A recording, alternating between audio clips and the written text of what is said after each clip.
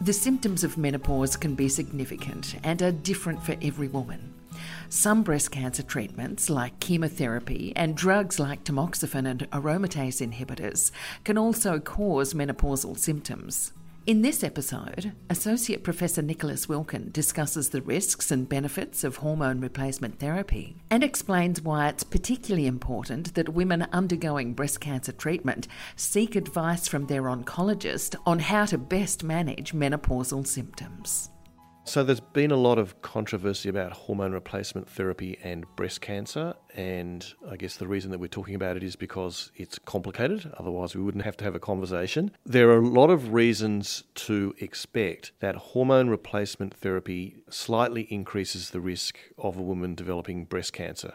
So it's probably a little bit much to say hormone replacement therapy causes cancer, but we could say that hormone replacement therapy might be a partial cause of some cancers. So the way we would translate that into the real world is we would say if you're going through menopause and you have a lot of very troublesome menopausal symptoms, I guess I'm thinking particularly about hot flushes and things like that, and that's really interfering with your life, then it is not unreasonable to be on some hormone replacement therapy, but the aim should be, number one, to be on the lowest possible dose that helps you, and number two, to be on it for as little time as possible. In other words, trying to wean off it after a year or two.